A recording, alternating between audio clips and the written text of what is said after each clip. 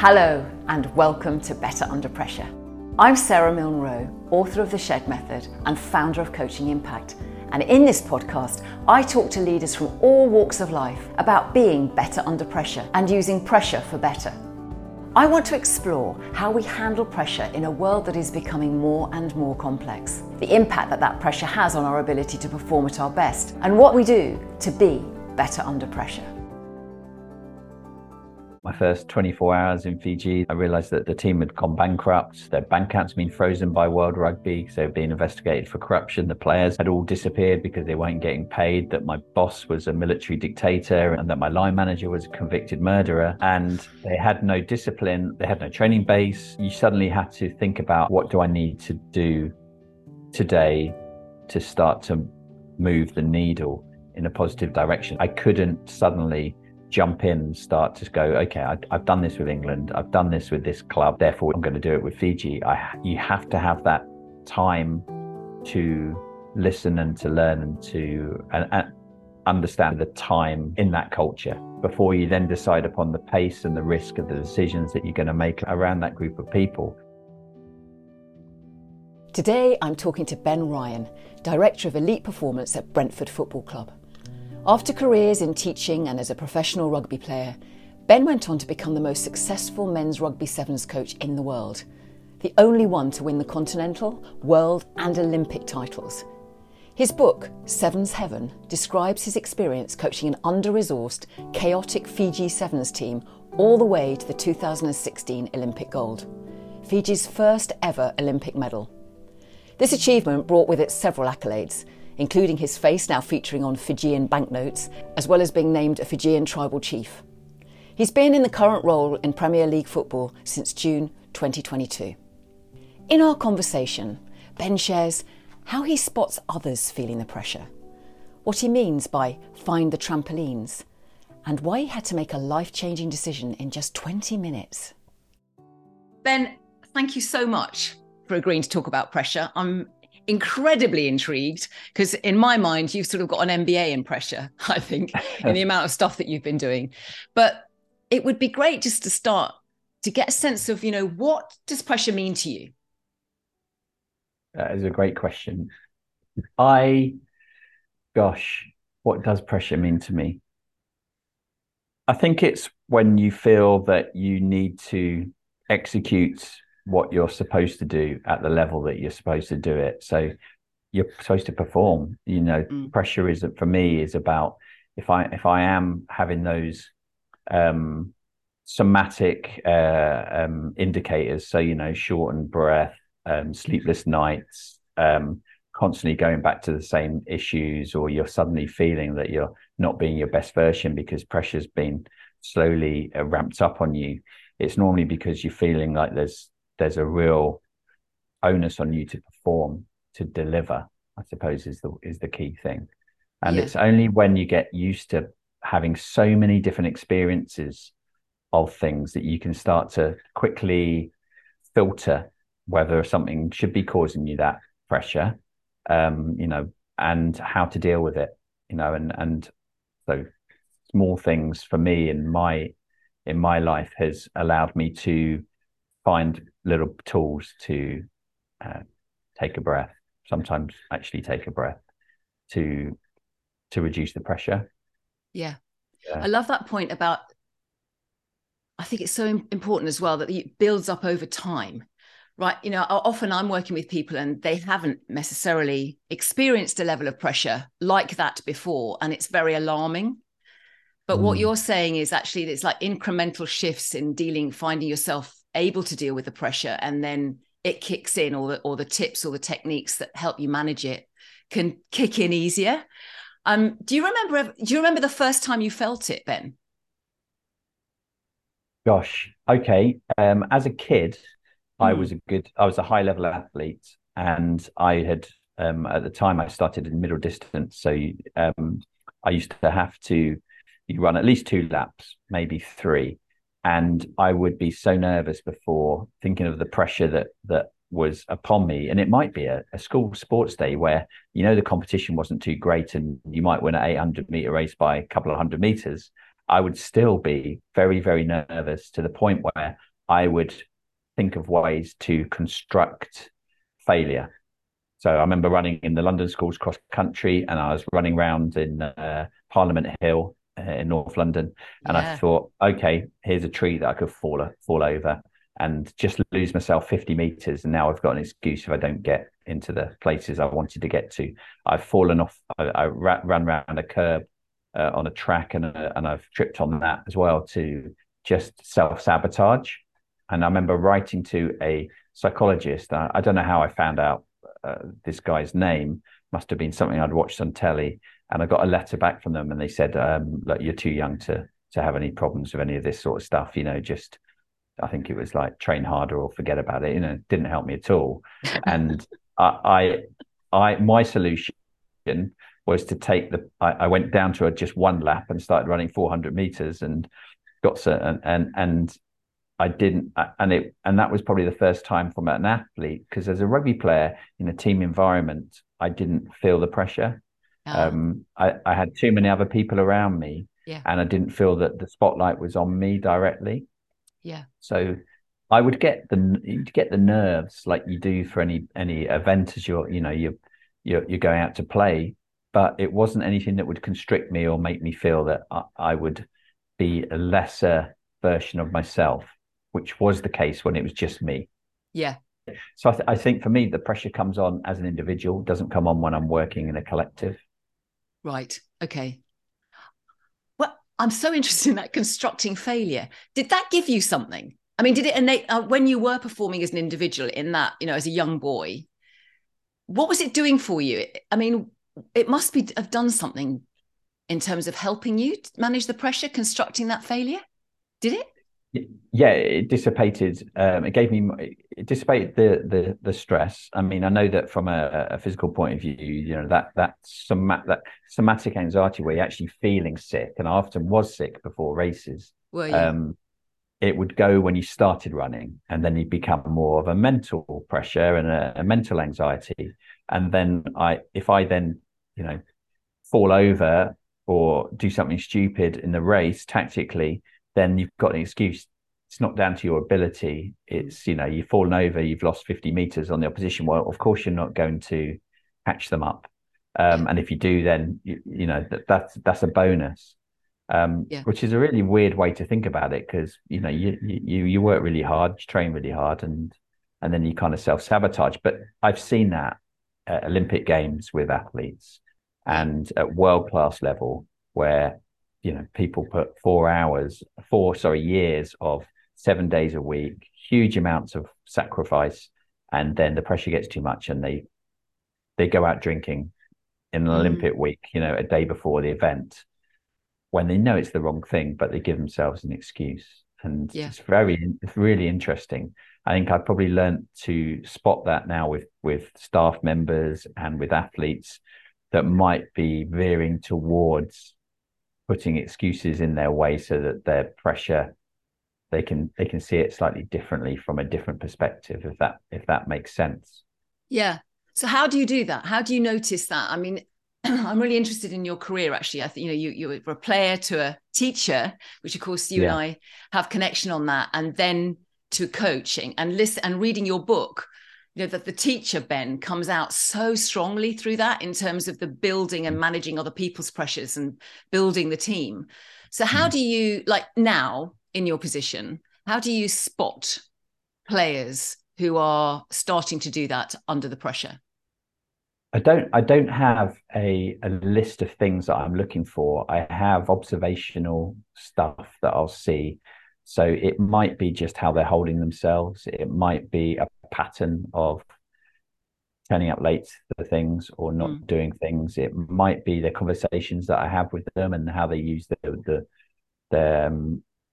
how they word things, how they um, how they interact with other people, how they talk about their performance. Um, mm, if it's an athlete, yeah, this sometimes you can also see it in the way that they're playing. They're either constructing a way of playing that is giving them more excuses, or yeah, they might be doing less or they might be doing more, and you only get to see that by understanding that the person that you're coaching or you're working alongside, to start to see that their tells or their cues are different to what their normal best version looks like.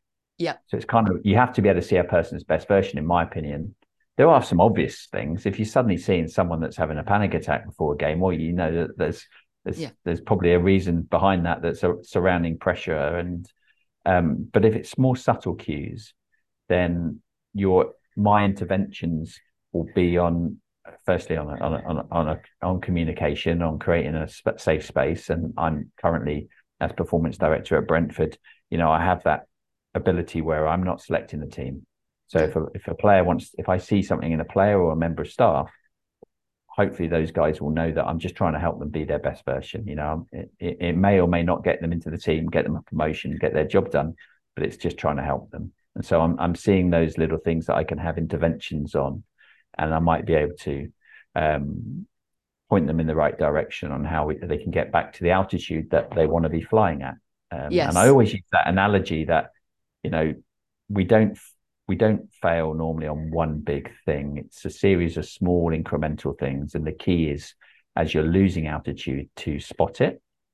And that will come from yourself and from other people being able to tell you, and then having those mechanisms to be able to see it and then get yourself back up to the altitude that you want to get to.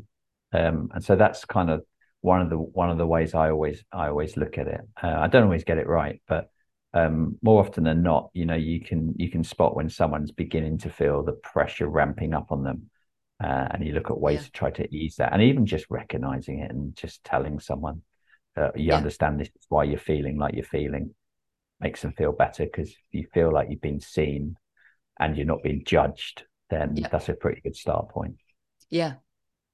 So once you've spotted it and you've acknowledged it and they're able to talk about it, you say there's a few interventions. What sort of interventions do you use, Ben, as elite performance coach with these teams? And also, I'm sure, all the way through your career, what would you say are your top interventions when you see a player under pressure? I wouldn't say there's one top intervention. I've got to make sure that it's important to say that I'm not a qualified psychologist. So, and that's not what I do.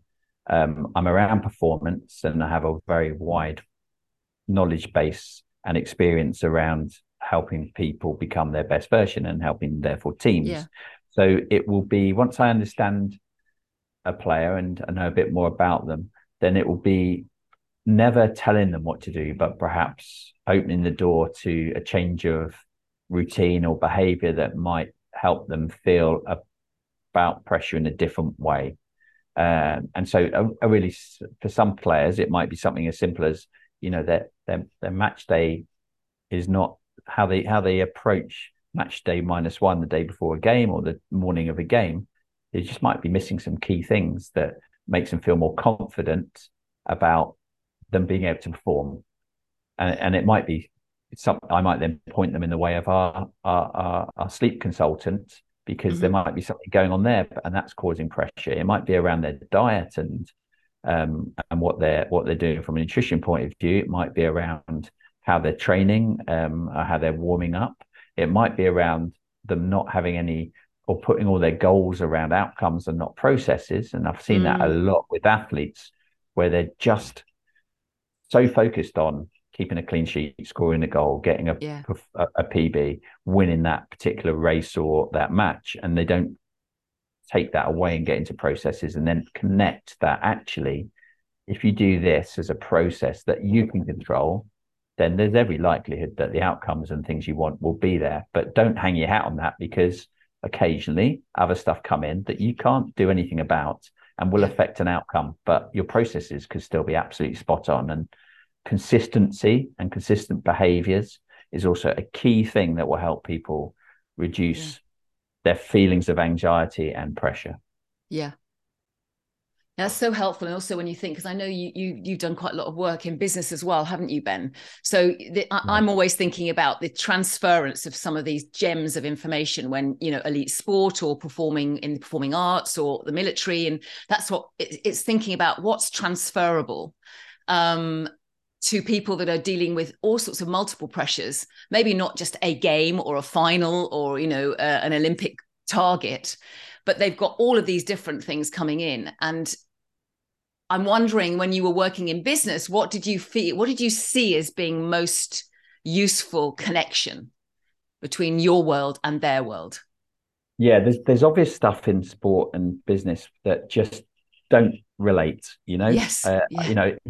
If somebody's not up to the task, you can't suddenly on the spot fire someone really. If whereas in a football team, if there's someone that's not playing well, or a rugby team, then you don't select them for that game. And I think it comes back to the kind of approach, behavior, and conversations you have with people, and them literally taking that breath on not looking at, and there's a good book called Upstream that is about not when you're suddenly thinking of a problem or something becomes anxious, that end point, you take a breath and you go upstream and you think about it a bit more strategically, and you also then quickly, I do it all the time, where I'm thinking of something and I'm going, okay, this is important, but is it urgent?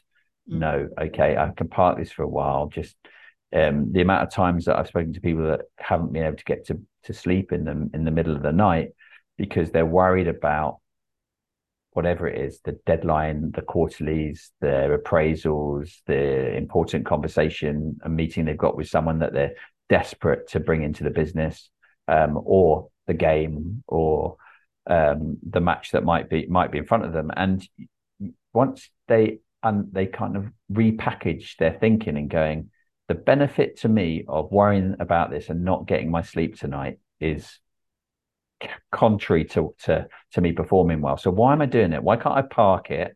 Why can't you help them create a way of putting those thoughts into a box until they wake up in the morning and go into that, and I've used it with a few people where it's almost like, it's all right, like, I'll put it on this imaginary desk that I'm going to wake up in the morning and open this, and when I've had a good night's sleep and I've had something to eat and I can deal with it with bright eyes, I'm not going to let it drain me tonight, and it's not happening. And actually, even just simply, and like this self-talk stuff works really well. And there's a couple of little tech devices that I've been using recently with people. There's something called, I've got no money in this place, called Sensate, but it's just a little vibration pebble almost that hits your vagus nerve a little bit, calms you down, and that with some self-talk and perhaps some music that's linked into that, it can take you away from that panicky, anxious, what you perceive to be urgent place, into giving you a bit more giving you a bit more perspective. And often pressure becomes greater when you don't see the perspective in something, and sometimes you need someone external that you trust to tell you, hey Ben, like, just relax about this isn't something that's you're gonna fall or rise upon. And then sometimes you need those internal mechanisms where no one's around, where it is the middle of the night, or it is just before you're about to walk into that meeting or onto that pitch or onto that track, and you have that ability to take a breath, to package it in the right way, to put it into process rather than outcome, to find perspective, and to also maybe just splice it up a little bit into smaller sections rather than one big crazy and pressured environment. You can put it into small things, into, okay, that first meeting that you're trying to get this person to invest in your business or buy your product, what does the first 30 seconds want to look like for you, rather than what's this hour looking like? And then it gives you a bit more clarity, and then it's something that you feel you can control a little bit more. And it's a bit like, well, look, you start the game like this, get yourself into this shape. These are a couple of things you want to do early on in the first 5 minutes that aren't outrageous, that just get you steadied and just get you into a solid start point. People generally find that far more manageable, and it lessens that anxiety. Yeah, I love that phrase, gets you steady. What is it that's going to get you steady? I had Rachel Osborne speaking last week, actually, the CEO of Ted Baker, and she was talking about that sleep moment, in the night when it's like 1 o'clock in the morning and these things are starting to come into your head. And she puts it on a little imaginary boat and literally watches it go down the river. So it's yeah, and that's what's so fascinating about these conversations, Ben, is that there are no rules. It's like, but what I love and what is coming out in all of these conversations, and you're emphasizing it again now, is the consistency and the intentionality of it, and knowing actually what's your process. Okay, so experiment with it, try it, see if it makes a difference, and all of that. And that's what I loved about the detail in your book around, how you work with the Fijian team, who didn't have any of the network or any of the support mechanisms that you'd come from in terms of the UK. you had some strong sand dunes and, and strong family members, and you choosing how you were going to tap into those for greater good was fascinating. Yeah, no, I mean, my current environment in a Premier League football club, and at the start when I was with England, and we had lots of resources, and then you put in the middle of that in my career, Fiji, that was, my first 24 hours in Fiji, that I realized that the team had gone bankrupt, that their bank accounts had been frozen by World Rugby, so they'd been investigated for corruption. The players had all disappeared because they weren't getting paid, that my boss was a military dictator, and that my line manager was a convicted murderer. And they had no discipline they had no training base. You suddenly had to think about, okay, what do I need to do today to start to move the needle in a positive direction? And coming from, a culture as, from the UK to a third world country, I couldn't suddenly jump in and start to go, okay, I've done this with England, I've done this with this club and that place, therefore I'm going to do it with Fiji. You have to have that time to listen and to learn and to and understand what not just the culture you're going into, but also the time of that in that culture. So for me, I was not just going into a third world country, but I was also going into an environment where the players had been promised they were going to get paid, and then they never got paid. Where they would find out that they had been dropped from the team, not by the coach but by the newspapers, and all of that stuff I had to understand, as well as the culture, before you then decide upon the pace and the risk of the decisions that you're gonna make around that group of people. And then you have to. I always talk about it. It's Pareto's principle. Effectively, I try and find the trampolines, either for the individuals or for the group, those things that you can jump on to accelerate performance. And so it might be with, an athlete, it might be on what they do really well, and you want to heighten that, you want to celebrate that.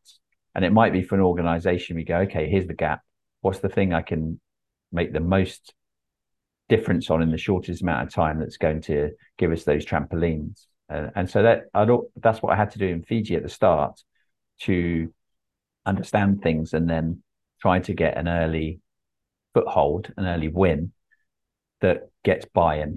Because, as leaders, you can have the greatest ideas, but you need to have the people that are willing to follow, and you need to make that a process where there's autonomy as well, and there's collaboration, because I certainly feel that I've never done anything on my own to the level that I've wanted. I've always needed other people around me to help me and guide me and be part of that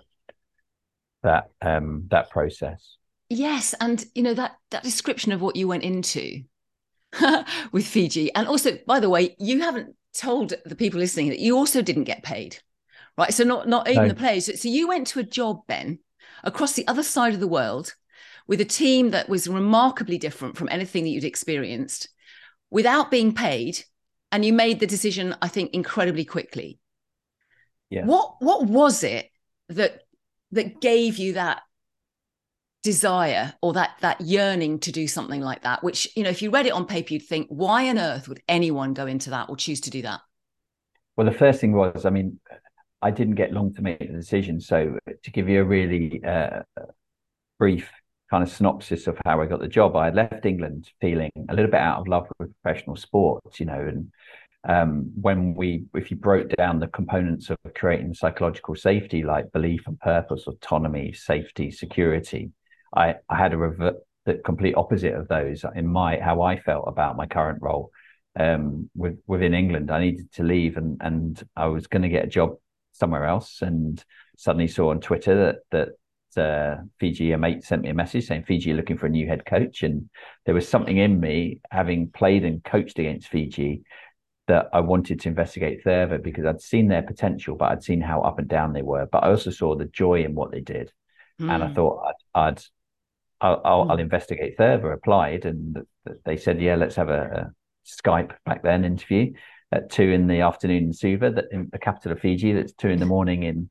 in the UK, and I put a tie on for the first time since I left school, and downed a couple of espressos, stuck my laptop on the breakfast table ready for my interview at 2, and no one showed up for 2 hours. And if you know any islanders, you'll understand Fiji time, no hurry, no worry. And eventually Skype word into action, and the CEO had put the Skype onto a projector onto the back wall of his office in 35 Gordon Street, Suva, and so that other people could also peer in and join the conversations and ask me important questions like, do I know Johnny Wilkinson, the famous rugby player, and had I met the Queen, and questions like that. And I had managed to stay awake, which I thought was a success. Put the laptop down, and in the morning I thought I'd go online and find out a bit more about Fiji. And I went on to the Fiji Times, the newspaper's website, and the front page was that the CEO that interviewed me had got sacked straight after my interview. So I thought that was that. And then 2 weeks later, I'm sitting in a restaurant in Richmond, and my phone rings, and it's a Fijian number, and I say hi, and they say, Bora, this is Berlin Kafoa. I'm the new CEO of the Fijian Rugby Union. I said, hi, what can I do for you? He said, oh, we've got a press conference here in Fiji in 20 minutes time. So that's great. What's it about? He said, it's to name you as our new head coach. And I said, okay, do I get any say in this? He said, yeah, 20 minutes, call me back. So I only had a very small window, and I didn't have time. I didn't really have time to take that breath that I was talking about earlier. Yeah. I couldn't put the pros and cons down. I didn't know what the contract offer was in terms of duration or cost, or how much I was going to get paid, what it'd be like to live in Fiji, who my bosses were, who was left from the team. But I knew that I had just fallen out of love with a job that I had previously loved, and yes. I wanted to give it another go. So I rang them back and said yes, and they said, great, if you can fly to Fiji in the next few days, if you don't mind paying for your flight, we'll pay you when you get here. That still waiting for that particular check, but I arrived, and then I found out all those things that I talked about around the team going bankrupt, and frozen bank accounts, and a military dictator as my line manager, and all that sort of stuff, and that was where I was. And I went to the first tournament, and we didn't do very well. And then as I was getting a lift back to the airport to fly home, to then pack my bags to live in Fiji, the new CEO said, oh, one more thing, Ben, we haven't got any money to pay you. And I thought he meant the weekend, and he meant for the next 6 months. And so there was plenty of negativity around those first few days. But the positive side was I had spent a few days with the team, and they weren't fit. They didn't really know what to eat correctly. There was no intensity about their training. They had no discipline protocols, but they were really joyful. They were really happy. They were really grateful I was there. I realized I could see their talent bubbling in them, and I remembered why I did what I did, why I became a teacher, why I became a coach, to help people be their best version. And I thought, I'm going to love this. And so when, they didn't pay me, and then when I did get paid, and then when they didn't pay me again, a year or so later, it never really entered my mind to leave, because of kind of what I had agreed, that I wanted to help do my bit, and I could control that. And that if at some point the finances got so bad that I had no other alternative, I'd leave. But up until that point, I'd stick by it. And it was easily that I would never change. You know, if I suddenly could reverse time and get paid for those 6 months, I don't think I'd wanted to, because it narrowed my focus and made me sure about exactly what I was doing. And I kind of doubled down on making sure that I would do all I can to make that work. I love that. What's jumping out here is the power of what we choose to do when we connect and plug into our purpose energy.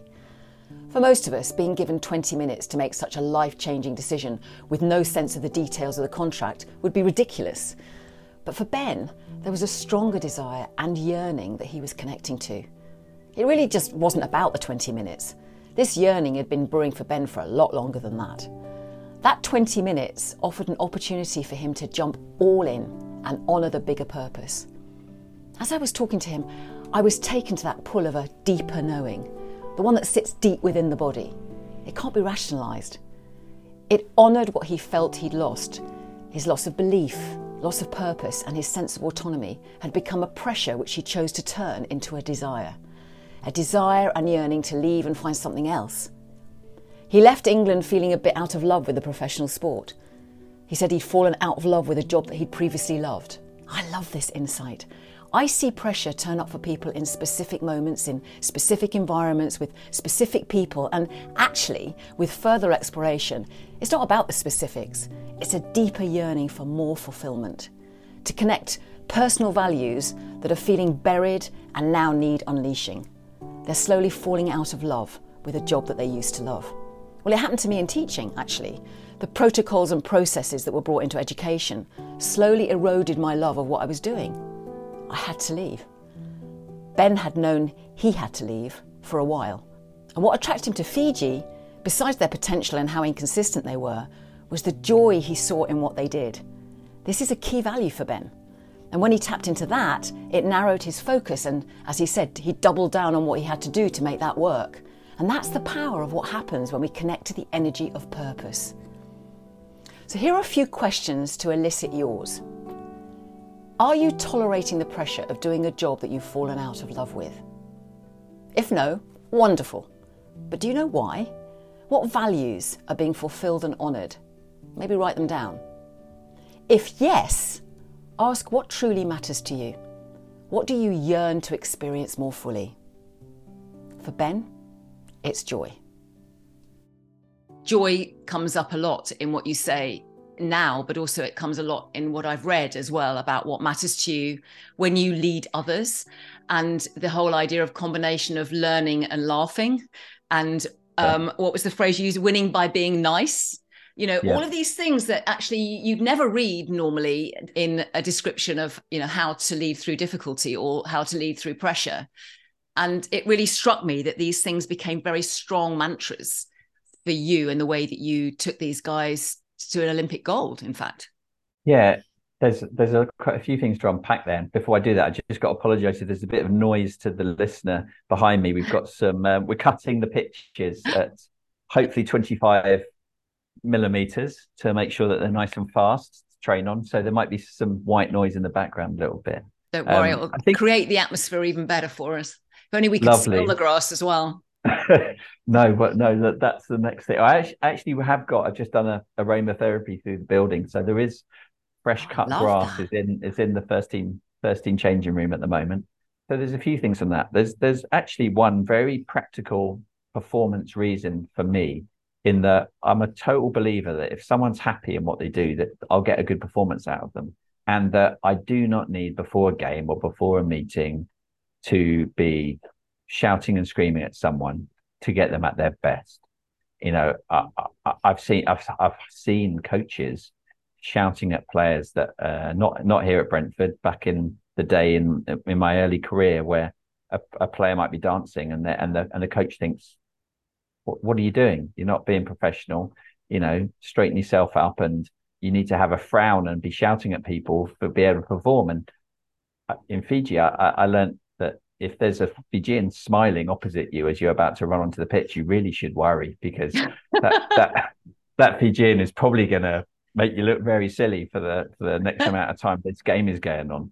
And I just know if you get people in the right flow state where they feel confident, not overconfident, but highly confident and highly competent, then you're going to do pretty well. And I suppose that's been very early on for me, that I needed to find ways of making people enjoy what they were doing and prioritize it. And maybe as a result of that, since I left Fiji, the jobs that I've had and the consultant work that I've done, either through me or through them, as I've managed to find myself in places that are aligned with that, and we're in a very, very unique situation probably here in the Premier League with Brentford, where we perhaps have the smallest budget in the Premier League, but we're doing very well because, and one of the things that we really we want to enjoy ourselves. What's the point in spending 70 hours a week working if you're actually not enjoying it and having fun?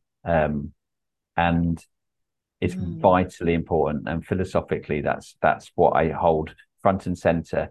And I've had enough experience now to know that just because you're smiling or laughing, it doesn't mean you're cutting corners or not taking things seriously. It just means that you're really invested in it, and you are allowed to love what you do. It's totally appropriate. Yes. And at no point should we judge you because I'm seeing you smiling and laughing. And how do you promote that as a value through Brentford, for example? I think actually for me, like lots of other people do it at Brentford. So we have a fantastic manager, Thomas, who will be front of house, making sure that he's very, very consistent. You won't see him drop off much as far as his levels of energy. He's good now at when there's dips in his energy, he'll find ways to recover that, and that spreads. So it always helps if there's leaders in the organization that you can see them, that they're living proof of being happy and delivering world-class performance. And I think that rubs off on people. We generally don't create an environment that allows anybody to dominate in a negative way. We have a safe place where I think we'll call out poor behavior. We'll celebrate things that have gone well. I think it's really important to celebrate that. We create healthy competition. We have fun in training, in a good way. There's no banter that's negatively picking on people. It just wouldn't survive in the building, because I think everybody's aligned around that, and everyone feels safe that they can be their best version. Now, of course, there's always times that you're not 100% on it, but I think it's that alignment across, ideally as big a organization as you can, the whole organization. And it's really difficult, especially in big multinationals and global companies. So then you start small. You make sure that the group that you work alongside every day is creating that purposeful energy, is aligned, is working within agreed guardrails, and then you slowly spread that. And it 100% can spread. Yes. You just don't try to get too far ahead of yourself. Realize that creating the right culture can take years, but also reminding people that it can disintegrate in seconds. Absolutely. And that's such a curious thing about culture, that you really can spend most of your career building it, and it can disappear in seconds if you suddenly do something that's inappropriate or wrong. So keeps people consistent. Yeah. And so my sense of you is that when you're in charge of others, Ben, and when you want to get the best out of others, you're in your sweet spot. I've kind of stumbled across it over the years on having a formula, I suppose, that firstly, if there's somebody that I'm working with, then we'll have an agreed set of principles, guardrails, and they've got to be agreed with the other person, that's what we're chasing, and this is where we can work within these parameters. And then inside those guardrails, you are given the freedom to do whatever you want within those guardrails, to be your best version, to go about how you want to approach that, whatever that might be, that goal, that project, in the way that that is you being authentic. Mm. But that if you crash into those guardrails, there's a consequence, and everyone's agreed that, and probably knows what those consequences are. And I use the analogy of driving over. I used it with a group that I worked with a few years ago. That when we were near the Firth of Forth Bridge, and I said, "How many of you have driven over that bridge?" And they'd all driven over that bridge. I said, "Okay, take the guardrails out on the sides. How many of you are still going to drive over that bridge?" And they're like, "Well, I've got a really nice car. I don't think I'd take that risk, and it gets windy up there. But if I did, I'd probably drive really slowly down the middle." I said, "Okay, well, you've all said you've driven over that bridge. How many of you have crashed into the sides of it?" And none of them had. And I think that's how you set standards and guardrails, that you don't make them so narrow that people feel constricted and can't be themselves and are kind of underpowered and not being able to drive very fast. But you don't make them so wide that they're like, "Wow, I can do anything I want. I really don't really have the direction that I need to get to where I want to get to." And you're zigzagging your way to the outcome. You create, and that's collaboration. And then it's the ability as leaders just to let go and allow people to do their jobs. And if once you do that with people around you, then they feel that they feel valued, they feel that their voice and their decisions are being heard, so they have that purpose is getting amplified. You recognize their achievements, so anything that you feel that they've done well, you really celebrate it, and then that reinforces those positive behaviors and go back to the fun. You make that as fun as possible. And that increases their status as well. So going back again to Amy Edmondson and psychological safety, that ticks a lot of boxes that she probably think goes a long way towards creating an environment where people feel they have a voice, but they can also achieve what they need to achieve. Yeah.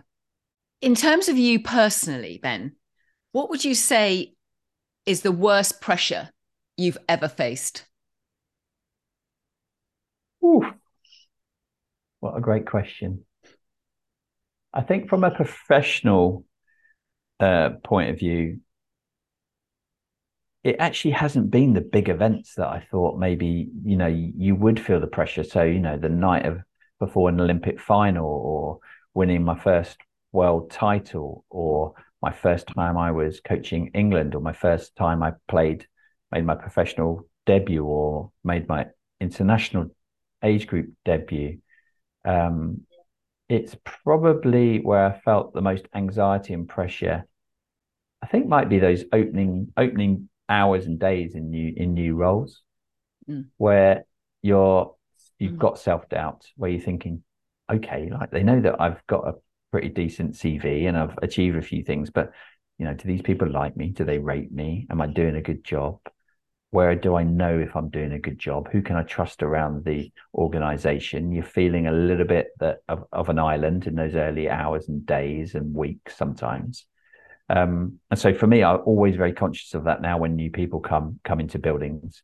And I'm also very conscious on I talked about that earlier, breaking things down into manageable moments. In those early days with Fiji, I remember when I was very, very nervous the following morning. And that is probably that's probably the moment where I felt the most pressure. So that in that night when I accepted the job and then put the phone down and had another couple of glasses of red wine and finished my meal and got carried away with the excitement of going to this amazing exotic island and starting this new adventure, you wake up in the morning and I literally was petrified. And I rang my agent and I said, "Get me out of this," because I think I was so scared of the unknown. I remember walking miles down the River Thames to see my chiropractor because my back was a bit dodgy. Just worrying, it was getting bigger and bigger and bigger. And I remember picking up the phone and speaking to one of my mentors, and they just said, "Look, just treat it like a long holiday. And if it doesn't work out, well, you just come home and everyone will understand that." And it immediately turned off those butterflies in my stomach. And I suddenly put it into a manageable moment where I'm like, yeah, you're right. I get off the plane. I don't like it. And I did. I got off the plane and I was knackered. And I met the whole of the Fijian board and the government. And they did a real Fijian feast. They talked in Fijian. and I was discombobulated by my 3 flights and the pressure and people asking for all these things. And I sat on the bed that night thinking, oh my good Lord, what the hell's just happened? But I woke up in the morning, I opened the curtains, it was blue sky, I could see the blue Pacific Ocean. I was like, okay, let's see what today has in store. And slowly I felt better and better about what was in front of me, and I hadn't just got carried away with it. So that was probably the biggest pressure, actually, the most anxiety I've ever felt in my life was probably those Yeah. first few days. Yeah, and I'm hearing a thread way back from when you were a kid, and you imagined you were tripping over a log, or a tree was collapsing, and some external person saying to you, "You're too young to worry about that. Just stop it." Yeah. And then Yeah. and then this mentor. It feels like some sort of external perspective that just says something like that is incredibly helpful for you to open out of that moment into a much broader perspective. It's Yeah. useful to know, isn't it? These things that just work for you. Yeah, it is. It might be for different people. They have different kind of triggers for them. But for me, I have a feeling when I'm feeling under pressure that things are closing in on me, and Yes. you're getting blind to perspective, and you're just narrowing in on all the negative stuff, Yes. and you're thinking of, that this could happen, and a million times in a row, probably nothing will happen that you're constructing in your head that's negatively, but Yeah.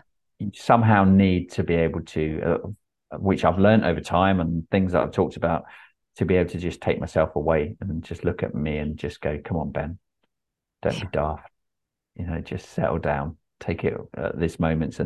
And yeah, I do that a lot. I do a lot of talking to myself in the mirror. I don't know if that's healthy or not.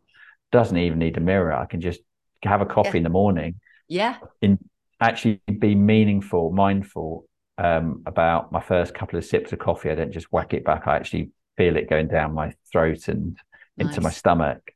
I talk a bit to myself and say, "Come on, Ben, we're going to have a cracking day today. What have you got planned?" And I've changed that a little bit, actually, because at the beginning, when I was a consultant, I'd talk to leaders and various people about how you can be mindful at the start of the day, do this, do these breathing exercises. And when you're in the maelstrom of particularly elite professional sport, it's like, how you got that time to do all that? You're Yeah. up, you're out the door.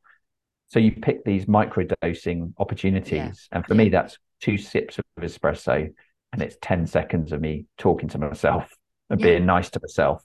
And Yeah. I'm thinking, well, that is better than gulping down a coffee and having negative thoughts at the start of the day. I'm hoping it is anyway. And you find those moments Yeah. to regulate yourself and check in a bit. And it clearly makes a difference to you. Otherwise, you wouldn't continue doing it. It does. You still need external. I mean, I remember when I caught up with you in Hampstead Heath by the station to have a Yes. coffee, and I think whatever we were going to talk about, I ended up unloading on you on about a specific problem that I was feeling really anxious about, and being able to share that with you, for you to give me the advice to settle me down. I felt very light leaving that.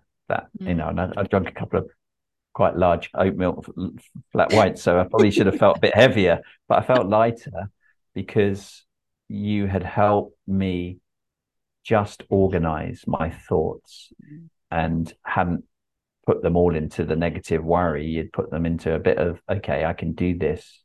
And this is how I'm going to how I'm going to approach this. I think that's really important as well. That Yeah. it's good to sometimes be able to put them away and deal with them at a time that's more appropriate. But there's also, okay, some of the things that make you the most anxious and you feel the most pressure is because you haven't thought about, okay, how am I getting myself out of this? How am Yeah. I working through this? Yeah. And you might have the solutions yourself, but you might also need people that you trust that can help you find those solutions. Yeah. Yeah. And force yourself to step away from the pressure to explore it. I think Yeah. that's what I witness a lot with people, is that they get caught in this sort of system of do, and the pressure comes in, and the whole sort of limbic system is saying keep going, or the dog brain in my ear is going like keep going, just keep going, you'll be fine if you just keep going, and actually it's counterintuitive sometimes to just keep going. It is, yeah. And then on top of that, add kind of particularly professional sports environment, it's like, oh, you've got to be one of the first ones in, people have got to see that your car's in a car park at 6:30, put it in a prominent place, Yeah. um, and be one of the last ones to leave. And it's like, that's not what we want to encourage, because I want you to work smartly. I want you to have the balance. Yeah, of course, I want you to fulfill your job as well as you can, but that doesn't mean that I'm flogging you. No. And then you're like that teacher that at the end of term just gets ill because Yeah. they've not had any time to generate that energy. Yeah. Such a recurring message throughout all these conversations about the relationship between recovery and performance, and how do you honor that? Oh my goodness. I mean, I'm seeing a trend at elite level where we're putting way more onus. I mean, we have a sleep coach. No other team in the league has that. But and she would say to you, it's not about actually when your head hits the pillow. It's about everything else you do up until that point that allows you to give yourself enough energy to be your best. And like I say all the time, you can't give energy if you don't have energy. And totally true. I think we will see a change in the model at elite level where we're resting far more than we currently do. And it's not seen as a negative, and it's not seen as a day off. It's actually seen as a way to enhance performance and create consistency. Well, alleluia to that. I want to capture a few things that Ben shared when reflecting on his worst pressure moment. That description of pressure feeling like things are closing in. Contraction versus expansion. God, I can so relate. Our tendency to narrow in on all the negative stuff, becoming blind to perspective and focusing instead on what could go wrong, all so common in moments of pressure. I really value the fact that Ben shares the impact those opening hours or days in a new role can have on him. It's sort of refreshingly human to hear from someone who's spent his life dealing with massive moments, finals and international tournaments, that it's the first moments in new roles that have the potential to derail him. The fear of the unknown and feeling alone rather than in a team. A new role is less familiar for Ben than building up into a competitive game, so it has the potential to spark his unhelpful inner dialogue of, do people rate me, or who can I trust? This relates directly to the point he made really early on, that the more we can place ourselves in different pressure situations, we can then learn to filter them and remind ourselves that we do know. We've done it before. Our filter needs to be expanded though if it's going to remind us of the power that we all have to manage pressure and to be the best version of ourselves. A few things Ben mentions that I love. Being present with your morning drink, feeling it go down through your body, speaking the day into existence. Using your own name. This one is key. According to research done by Ethan Cross, when we refer to ourselves in the third person, using our name, we distance ourselves from ourself, which helps us perform. And also when we give that advice, focus on what we want, not what we want to avoid. So for example, rather than saying, you mustn't worry, Ben says, Ben, have a cracking day. Creating microdosing opportunities, moments when you intentionally slow down, even if it's just for a few seconds, to become present with what you're doing, to regulate yourself. Being intentional about what you want to happen next, choosing your experience rather than letting the pressure dictate.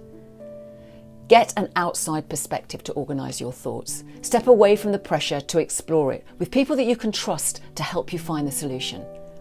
I found it really interesting that Brentford have a lot less money than the big clubs in the Premier League, but are the only one that has a sleep coach.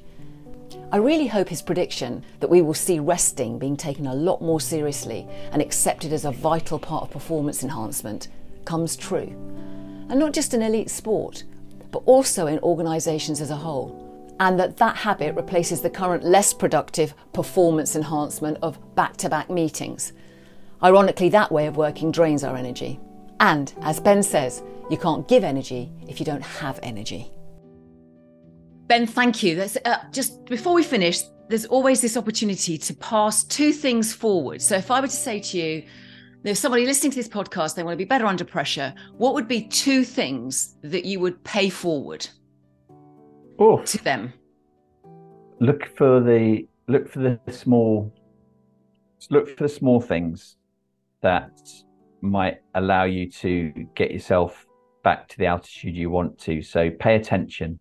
So for me, if I suddenly get in the car today and I've seen that I've left a bit of a mess in the passenger seat, that's not put that stuff in the bin. That's like, Ben, why have you, what, it's a little trigger that you're rushing, you're cutting corners, your energy's dropping off. So how do you then respect yourself a little bit more and allow yourself some more time? That would be one thing. I think, see the small things. And one other thing that I've learned a lot recently, in the last few years, really, I think, is always be aware of how well you listen to people. And I constantly checking myself about, I'll leave someone going, oh, Ben, you've been rubbish again at listening. You've interrupted people. You've not allowed people to breathe fully and talk about what they want to. And I know that when I do that well, when I'm in the room and listening, I'm getting so much out of those conversations that's allowing me to be better at what I do and for them to be better.